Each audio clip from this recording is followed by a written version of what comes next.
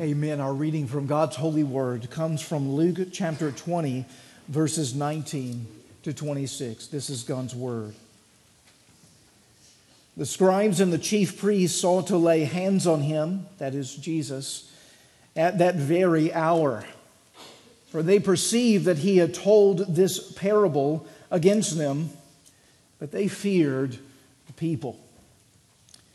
So they watched him and sent spies who pretended to be sincere, that they might catch him in something he said, so as to deliver him up to the authority and jurisdiction of the governor. So they asked him, "Teacher, we know that you speak and teach rightly, and show no partiality, but truly teach the way of God. Is it lawful for us to give tribute to Caesar or not?" But he perceived their craftiness and said to them, "Show me a denarii. Whose likeness and inscription does it have?" They said, "Caesar's." He said to them, "Then render to Caesar the things that are Caesar's, and to God the things that are God's." And they were not able in the presence of the people to catch him in what he said, but marveling at his answer, they became silent. The grass withers and the flower fades, but the word of our God will stand forever. Amen. You may be seated.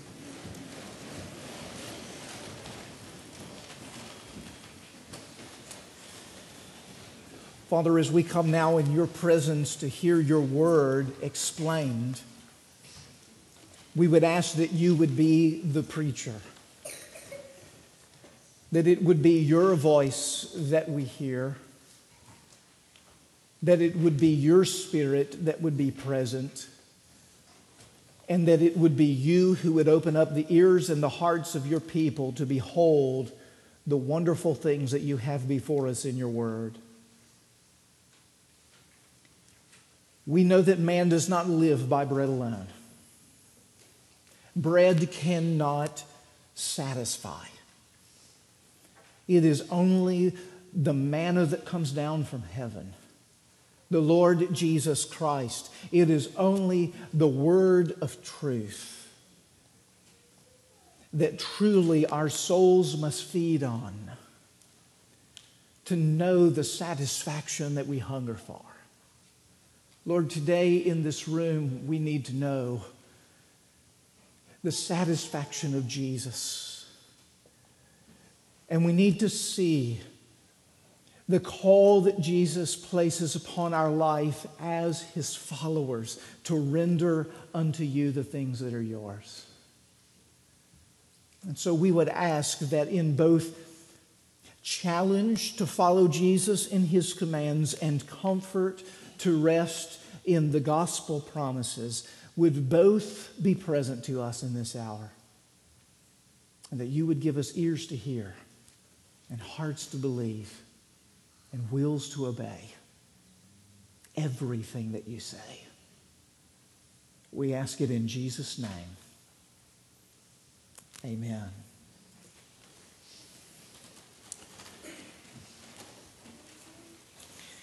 We are often told that love is the tie that binds. You know that old hymn, don't you? Blessed be the tie that binds our hearts in Christian love. Undoubtedly, so many of you have sung that hymn over the course of your life. You could probably go into verses 2 and 3 with no prompting whatsoever. It's certainly true that love binds, isn't it? You think of the spouse that's sitting next to you, or your father or your mother or your children or a dear friend. The different qualities of love that God gives us and the different types of unity that those loves bring into our lives. Surely blessed is the tie of love that binds. But love is not the only tie that binds. We can't forget that hate also binds. Hate often binds people together in a kind of strength that could only be rivaled by love. If you don't believe that hate binds together, just look at Facebook or media or listen to the radio. It seems as if when we have a common enemy, it creates unparalleled kind of unity. The kind of unity that, in fact, brings together so disparate groups, such diverse types of people that would never be caught dead with one another except for the fact that they're together against their enemy. It's actually what we have here in this passage. And so what we have with these unlikely bedfellows known as the Pharisees and the Herodians. Now, you don't see that here in Luke chapter 20, but you would see it in the parallel retelling of this story in Mark chapter 12. In Mark chapter 12, we're told that the group that sends out the spies, who pretend to be sincere to catch Jesus here in this trap, are actually two very different groups of people. The Pharisees on the one hand, and the Herodians on the other. Well, how different really are they? Well, this different. The Pharisees were the right-wing conservatives of the day. They were the Jewish nationalists who anticipated and longed for the Messianic kingdom, and they were looking for the overthrow of the Roman Empire. The Herodians, of whom they've partnered with to catch Jesus, were the left-wing liberals. They accommodated to the Romans and served the syncretistic values of the Roman Empire, and longed to see Rome continue to grow in its power and expansiveness. But both groups hated Jesus. Both groups hated Jesus.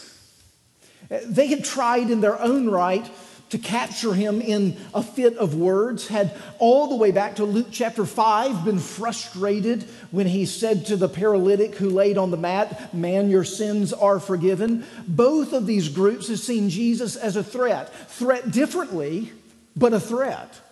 To the Pharisees, he was a threat to their religious authority and their aspirations, the religious platform that they held. To the Herodians, he was a political threat.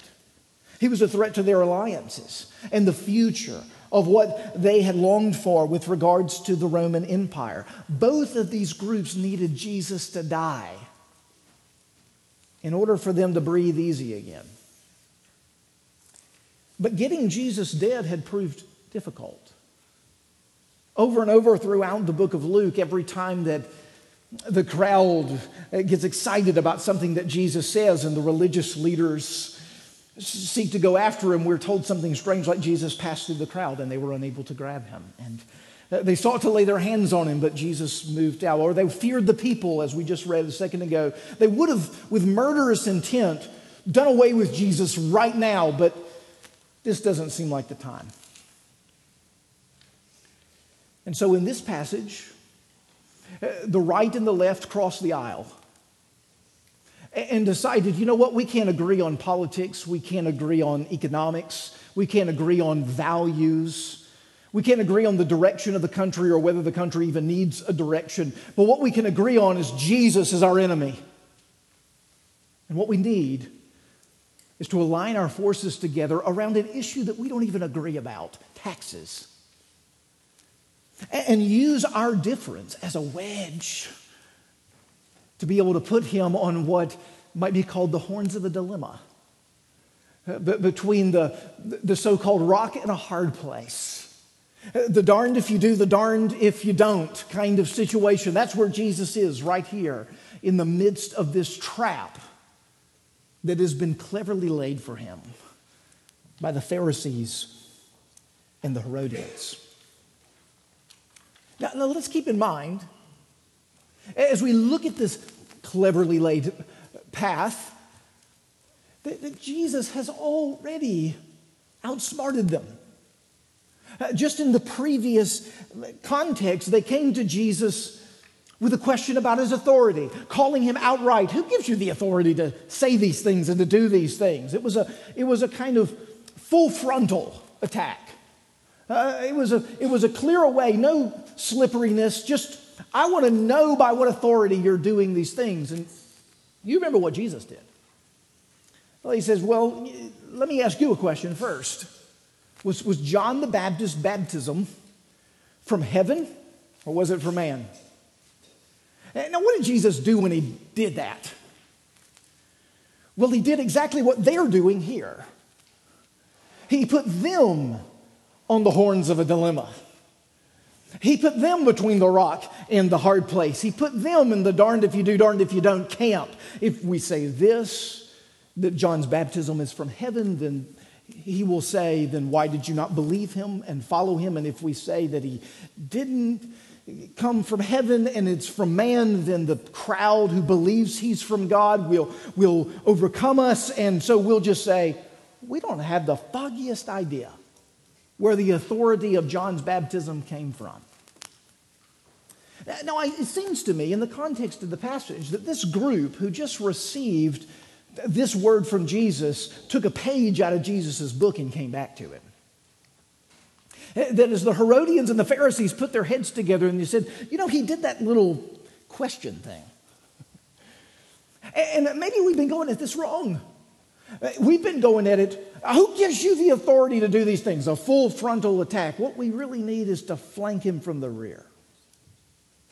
What we're going to have to do is come up behind him and use his own tactics against him. We're going to do it in a way that he will in no way spot, and there's no way he'll be able to tip through the landmine that we're going to lay for him. In fact, we're going to start with deception. We're going to start with deception. Look, the text says that they were spies. They were spies. And notice their spirit, who pretended to be sincere. And we have to believe that Jesus wouldn't have recognized these faces thus far. We can't send the same two people who went up earlier and asked him about the authority. We've got to send somebody new now. Somebody he's not seen. Somebody who's been kind of waiting in the wings. Someone he may not have recognized. We've got to dress them up like the common folk. You can't look like a Herodian with long robes and powerful liaisons with the Roman Empire. He can't look like a Pharisee, one with a religious air about them. They're going to look like the common folk. They're going to ask a question, and they're going to come with a sense of earnestness. They're going to look like a faithful follower, someone who really wants to know the way of truth. We've got to get at Jesus through deception. We've tried to come at him like we are, but it's not working. It's got to get a little more slippery, a little more serpentine. And so we use this deception and then we start out with flattery. It's a great way of getting along this path. Teacher, we know that you speak and teach rightly, and you show no partiality, but you truly teach the way of God. Oh, how slippery are the words of the flatterer. You can hear them, those of you who know Pilgrim's Progress so well, and John Bunyan's great classic, the flatterer who comes and tantalizes the ears with things that we want to hear that are unlikely, coming from places that are not genuine or sincere from the heart of which they come. It's a killing kind of kindness, isn't it? It's a honeyed word that is meant for harm. It's exactly what Kent Hughes actually says. In his commentary on this very passage, I found this observation very insightful. He says, flattery is the reverse of gossip. Gossip involves saying behind a person's back what you would never say to their face, right? Gossip is saying behind someone's back what you would never dream of saying to their face, while flattery involves saying something to a person's face that you would never say behind their back. It's good, isn't it? It's really good. They had just put their heads together and condemning Jesus for the purpose of attacking him, and then they came forward in flattery and kindness. Oh yeah, they had been saying something really different behind Jesus' back. But they came forward with a smile on their face. That's exactly what we have here. And then from the deception to the flattery to the trick question. Jesus knew that there would be a false kindness. And from that false kindness, there would come a noose from which he could put his head in and hang himself in one direction or another. But Jesus sees what it is that they've done. And so he asks them a question. Is it lawful for us to give tribute to Caesar or not? Is it lawful for us to give tribute to Caesar or not? Now, taxes, people always argue about. It doesn't matter if it's in our century or in the Middle Ages or in the early church or long before Christ was here. People have never liked taxes and they've always been around. But it's been a particular struggle at this particular moment in history. In fact, there had been a revolt. In the first century, while Jesus was just a boy, Josephus tells us about it in his history, that it caused some bloodshed over this issue of taxation. In fact, the group known as the Zealots, which we read about in the New Testament, were arisen out of that revolt as Jesus was a child and would ultimately be a movement and a group that would be instrumental in the fall of Jerusalem in AD 70. This issue of taxes was a big deal, and it was becoming a more heightened issue. If there was a lightning rod issue in the first century at this point, it was this one. And Jesus asked them, is it lawful, or they asked Jesus, is it lawful for us to give tribute to Caesar or not? Now, these two groups, Pharisees and the Herodians, have really different opinions about this. It's not like they were in agreement. The Herodians, for instance, believed it was absolutely necessary to give unto Caesar the things that are Caesar's. The Pharisees, on the other hand, would have sided with the giving unto God the things that are God's and don't give them to Caesar. They had set this trap in order for Jesus to step into it. Because if he had said, yes, give unto Caesar, then the Pharisees could have easily written him off as a collaborator with Rome. But if he says, no, don't give unto Caesar, then the Herodians could have brought charges for him as a rebellious insurrectionist. It was instigating a coup to overthrow the party.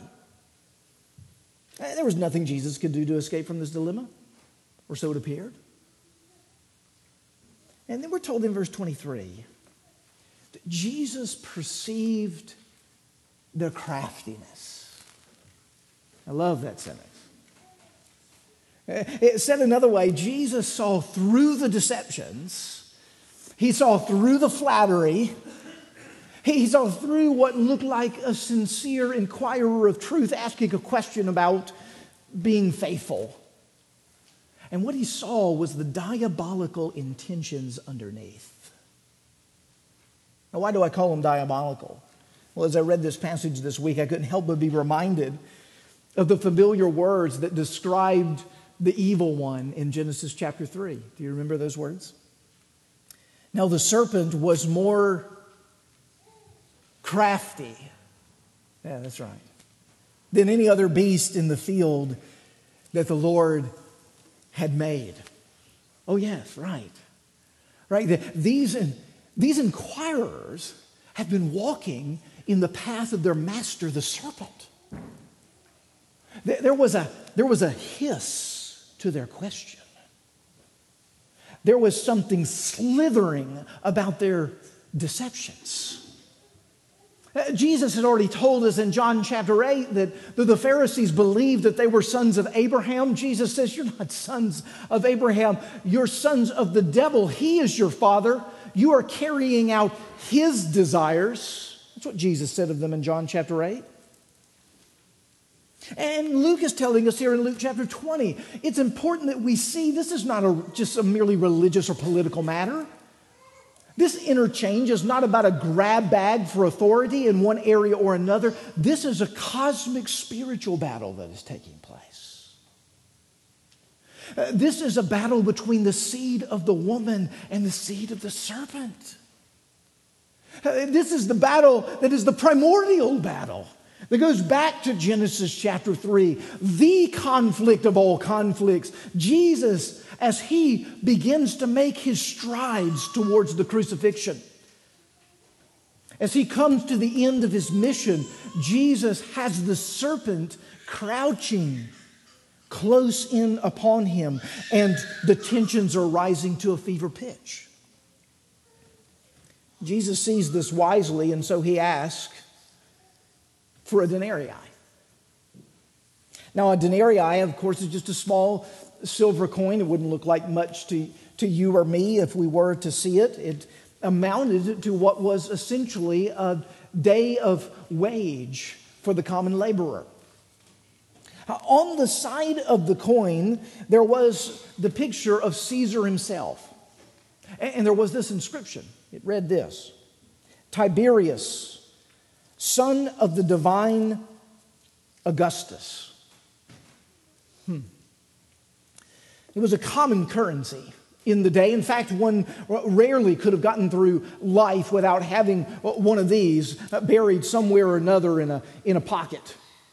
And so when Jesus asked for it, it was a natural thing for someone to dig and to find one and to reveal one. But this would have been very hard for the circumspect Jew to do. The Jew who was seeking to be fastidious in his or her keeping of the law, because holding the coin of the denarii with the face of Caesar upon it, with the inscription that Caesar is the divine son of Augustus, meant that you were holding something that essentially broke the second great commandment of having a graven image of someone who claimed to be divine. Oh, Jesus is smart here. There's no doubt about it. By asking for them to reveal the coin, he was in a sense exposing their own inconsistency. Since Caesar had claimed to be divine, and his image was upon it, and he considered himself divine, this was tantamount to idolatry. Begrudgingly, I'm sure, they brought forth the coin. And then when he asked, now whose face is this? Please remind me. Please remind me. Whose face is this? And what does it claim? You know, there had to be a bit of a shuffling of the feet and begrudgingly saying, well, Caesar's. Now, Jesus' point, not merely to shame them into this idolatrous sense of holding that first or second commandment, certainly not his primary intention. His primary intention is to say the next phrase. Then render to Caesar the things that are Caesar's, and to God the things that are God's. This phrase has been called the greatest phrase describing the relationship between the church and state. But what's so remarkable about it? Well, what does Jesus really mean when he says those words? Well, in the first place, Jesus was clearly upholding the ancient traditions that coins with faces upon them and inscriptions upon them, issued by governments and issued by kings, by Caesars, were the property of those who made them.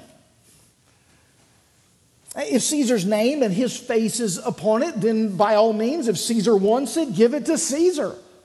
It appears as if it's his. There's no way that we could hold something back from Caesar that's his. If it's his property, please hand it over to Caesar. It's straightforward enough.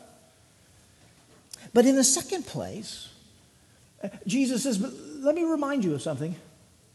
It's important that Caesar knows his place before God. Therefore, render to God the things that are God's. All right. How would the ear of the Jew heard this original instruction from Jesus? It's often missed by us in its first hearing, but it would not have been lost upon them. The picture of the image and the inscription of divinity meant possessiveness. It meant ownership. Give the coin to Caesar. It's clearly Caesar's coin. but there is an image upon you. And there's an inscription written over you. And the image upon you and the inscription written over you is that you are God's. And so render what is God's to God. Said another way, give Caesar his coins, and then remember that Caesar's made in the image of God. And so why don't you give Caesar to God? Why don't you give Caesar to God? He may claim to be divine. He may claim to be all-powerful. But the realization is, if you give Caesar the coins that have his name upon him and you give Caesar to God, what that really means is that God owns the coins too. God owns the coins too. Is that everything is God's. Everything is His. He's the one who's made these things. In fact, He's doing nothing more than referencing Genesis chapter 1, isn't He? Verse 27, God created man in His own image. In the image of God, He created him, male and female, He created them. Oh, don't you see the logic of Jesus? The logic of Jesus is, if the coin is made in the image of Caesar, give it to Caesar. But if you are made in the image of God, then give yourself to God. Give yourself to God. And every other human being for that matter, including Caesar. For at the end of the day, all of us are God's. We're not made in our own image. We're made in God's image. It's a masterful statement. A statement not laden with trickery, but one that is coming forth with powerful truth. It's a marvelous statement. In fact, marvel seems to be exactly the response of the people. As Jesus spoke these words, we're told that the people marveled at His answer. And then notice, they became silent. He hushed the mouths of His enemies. He closed up their lips where they thought they had things to say. They thought they had charges to bring. They thought they had allegations to weigh. And Jesus closed their mouth. Do you see, these deceptive and flattering inquirers came to lay a trap for Jesus, but in the end, Jesus laid a trap for them. Not through trickery, through truth. He put them in a double bind. The bind that says either you will try to cling on to your religion, either you'll try to cling on to your politics, you'll try to make your life in your own image, or you'll actually give yourself away to God in whose image you are made. You see, if we actually understood what Jesus was saying here, maybe a marveling silence would fall upon us this morning. If we were to truly apprehend what it is that Jesus is pressing in upon us, you see, Jesus is not just asking us to faithfully pay our taxes and our tithe, though He is telling us to do that. He's not even asserting that we should give some of our time to Him and a little bit of our energy. That we might serve God and we might serve country, though both of those are included. No, God is teaching us that we are all made in His image. And therefore, He possesses us. We are owned by Him. We are His. And what that means is if we hold 1 second of our lives from God, we're robbing from Him. If we hold 1 ounce of our energy from Him, we're stealing from Him. If we hold 1 denarii for ourselves, we're thieves. Because in fact, we are possessed, owned by God. We've never owned anything. We've never owned anything. Not even your life, the Scripture teaches us, is our own. And let me tell you, if we think that we're exaggerating, hyperbole, by that we've not even begun what this means to understand it. You see, Jesus and God are not asking for you to tip them. They're not asking for your extra time or your recreational income. They're asking that you lay the entirety of yourself before them with joy. Now the question is, how do we do that? And to be quite honest, it feels as if we have a problem on our hands. I don't know about you, but I have stolen a few seconds from the Lord over the course of my life. And I have certainly wasted some money on myself rather than upon the priorities of God. In fact, I can almost promise you I will do it again. Despite the fact that it grieves me. Despite the fact that it breaks my heart. As I look at my life and I see how committed I am to rendering my life to myself rather than to God. I'm really committed to that. In my sinful self, of rendering myself to myself rather than to God. And because of it, it's the very nature of sin and the very nature of selfishness. How do we begin to render unto God His due? Well, the realization is it's too late. If we've been made in God's image and the entirety of our lives, every single ounce of who we are is to be rendered unto Him, you're already a little spent. You're more than a little spent in this room. And I can assure you in that spending, you can't get it back to offer it to Him. We're in a desperate place. And if this is going to happen, if any kind of satisfaction of giving God His due is going to actually take place, then God Himself is going to have to bring a rendering on our behalf. That's how it's going to have to happen. God Himself is going to have to bring a rendering on our behalf. Don't you see? This is what the writers of Hebrews is trying to teach us. When he says that Jesus has come in the exact imprint of the nature of God. Do you know what that word imprint means? It means image. He's come in the exact imprint of the nature of God. And yet, He has simultaneously been made like us in the image of man in every way, we're told, yet without sin. Jesus, holy God, holy man, one who is perfectly suited to give God His perfect rendering, one who is perfectly designed to give the rendering on our behalf. Only Jesus is the one that can do it. Do you see? It's not we who give Jesus His perfect due. We are not the ones who give God all it is that is required. It's Jesus who on our behalf does. And do you know how He does it?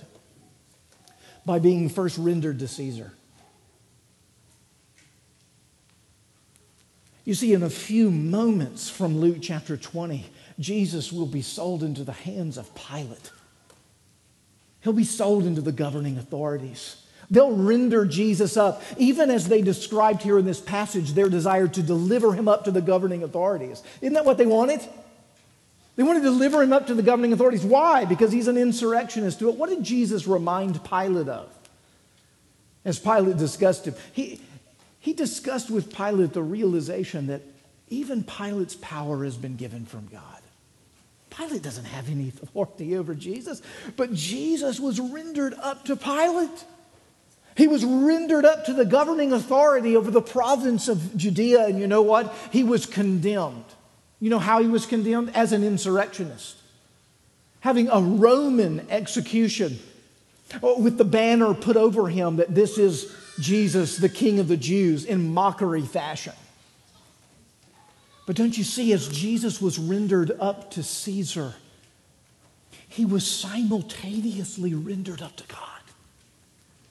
And God, His verdict on Jesus is a much higher tribunal than Caesar. So much so that Caesar's execution of Jesus as an insurrectionist is trumped in God's exaltation and vindication of Jesus at the right hand of the Father in heaven. So much so that Paul tells us in Philippians 2 that this Jesus, who was faithful and obedient even unto death, even death on a cross, receives from God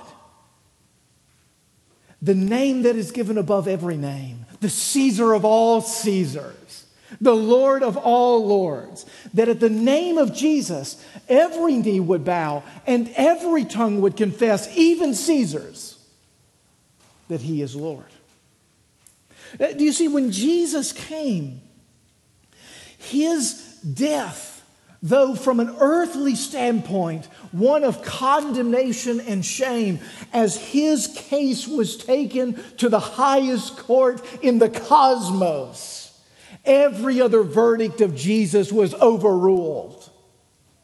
And Jesus was given a name that Caesar's name, Son of Divine Augustus, is not worthy to be compared.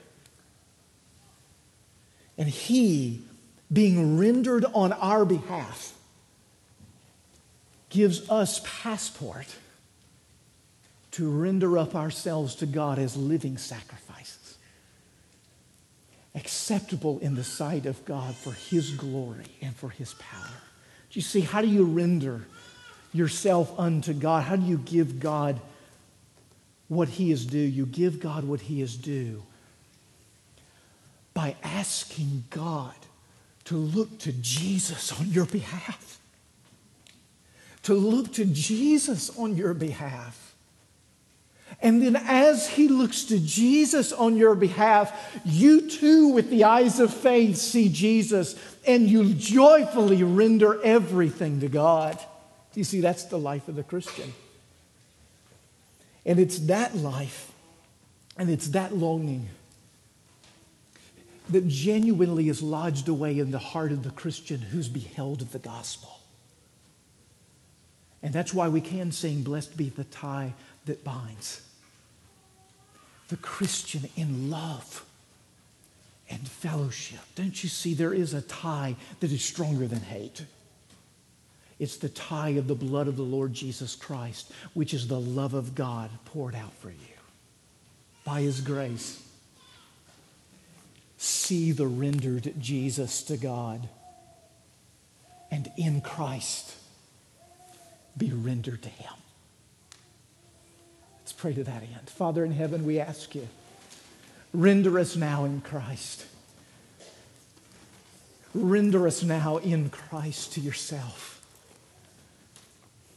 Let all goods and kindreds go. Let this mortal life also, the body they may kill, God's truth abideth still. He will live forever. Oh Lord, we ask that your grace now would lead us into repentance.